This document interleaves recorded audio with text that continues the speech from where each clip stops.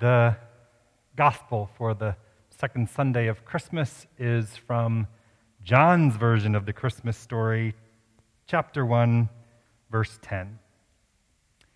He was in the world, the Son of God, and the world came into being through him, yet the world did not know him. He came to what was his own, and his own people did not accept him. But to all who received him, who believed in his name, he gave the power to become children of God. Children born not of blood, or of the will of the flesh, or of the will of man, but children born of God. And the Word became flesh and lived among us, and we have seen his glory. The glory as of a Father's only Son, full of grace and truth. John testified to him and cried out, "This is he about whom I said, 'After me comes one who ranks ahead of me, because he was before me.'" And from his fullness we've all received grace upon grace. The law indeed was given through Moses.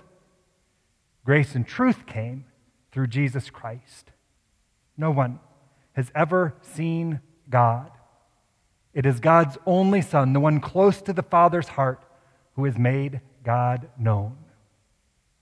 The gospel of the Lord.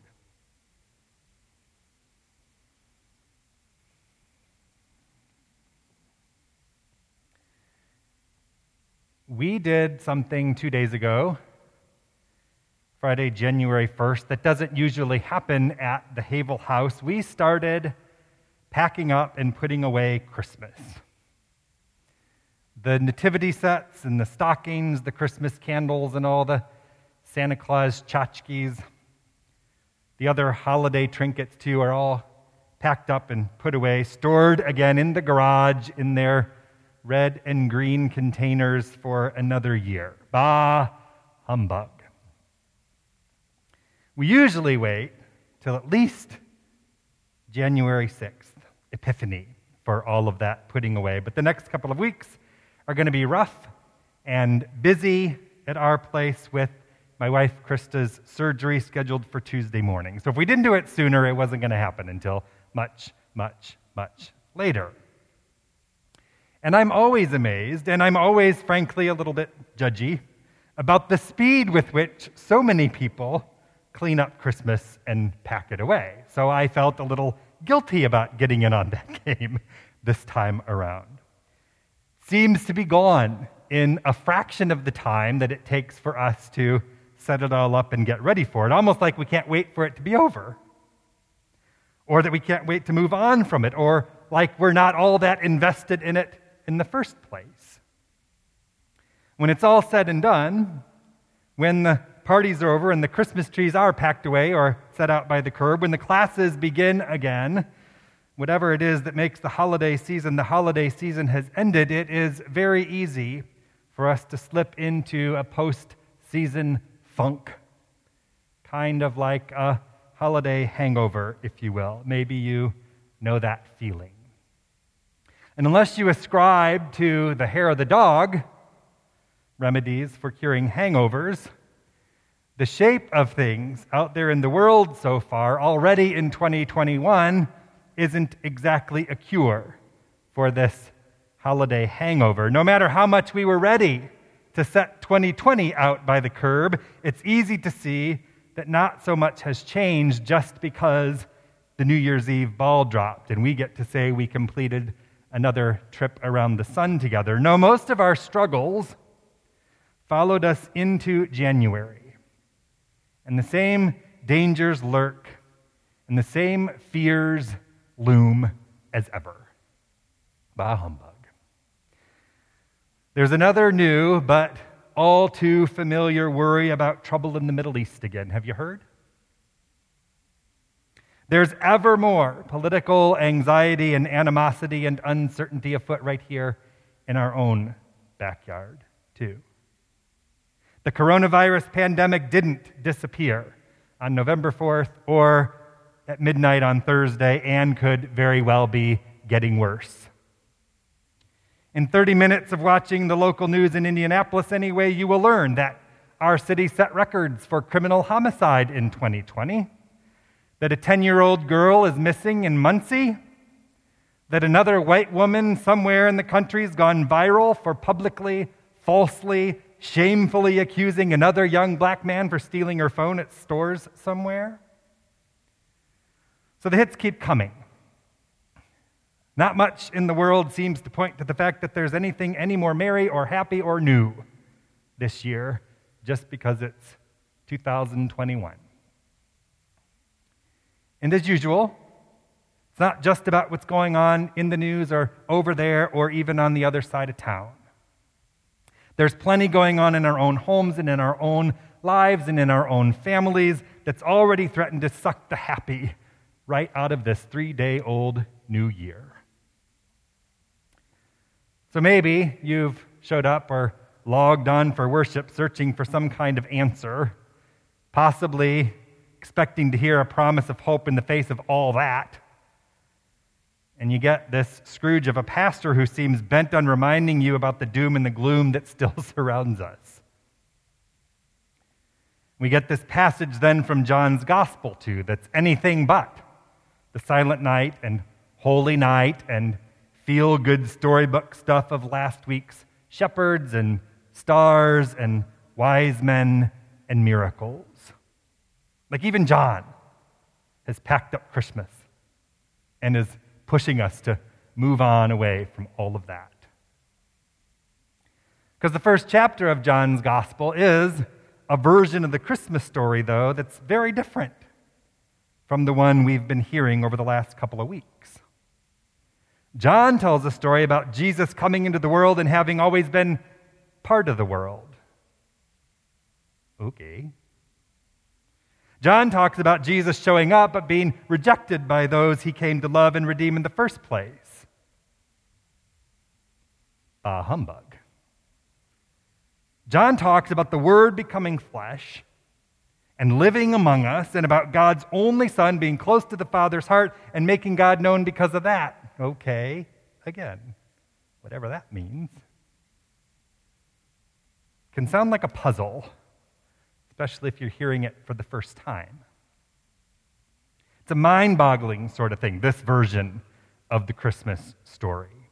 It's the stuff of philosophy and theology I wonder and I stew about, even though a lot of the time it all seems beyond my grasp. And with the angels and the shepherds and the baby in the manger all packed up and put away, John's version of Christmas is nowhere near as warm and fuzzy and romantic as it all felt a week or so ago.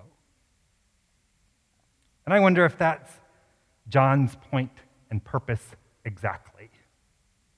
Maybe John told this version of Christmas without the romance and without the warm fuzzies because he knew that's where people were living a whole lot of the time. As we've already been reminded, our world is anything but warm and fuzzy. Again, maybe that's why John has cleaned up and packed away the stuff of Christmas, the angels, the shepherds, the magi, and more. Even as he leaves a light on for us, you might say, just the same. Something more for us to chew on and to carry with us beyond the characters in the creche. At our house, we didn't pack away everything from our Christmas celebration just yet. The tree's still up and decorated. The Advent wreath is still on the table. And the lights are still outside around the house. It was raining on Friday, actually. Because I don't know about you, but I'm going to need some more time and some more reminders in the coming days and weeks especially about why and for whom God showed up in Jesus. And John's version of the story gives me something different, like a cure for my holiday hangover and encouragement for whatever is on the way. Like the good news and reminder that that word of and spirit of God, logos, is the word John uses for it. That means the building blocks of creation, the nature of God was born in the flesh so that we could see what that looked like. The stuff of mercy and love and forgiveness and hope were embodied in Jesus so that we might embody those things ourselves.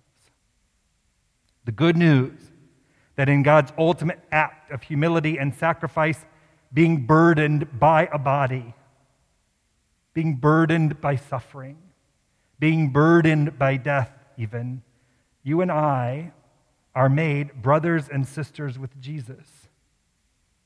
And we're made children too, loved by the Most High God.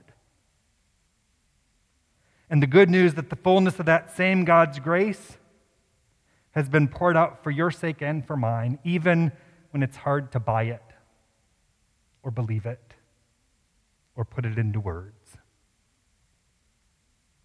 I guess what I'm saying, what I'm feeling right about now, is that my faith on this side of Christmas isn't fueled so much by the shepherds and the stars and the silent nights of a week ago.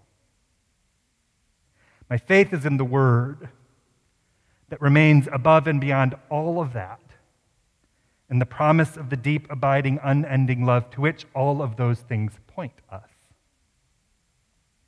Maybe not a lot, maybe not enough has changed with the turning of the new year, but neither has the persistent, powerful, ever-present love of our God about which John's gospel speaks.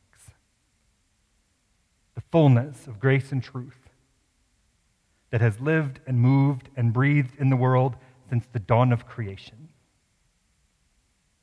The fullness of grace and truth that lived and moved and breathed in Jesus too. The fullness of grace and truth that lives and moves and breathes still, even when the darkness threatens, especially when the darkness threatens still. So that we will trust in and receive grace upon grace upon grace upon grace when we need it most, no matter what the calendar says. And so we can be that kind of grace upon grace upon grace for each other and for a world that needs it still. Amen. Merry Christmas. Happy New Year.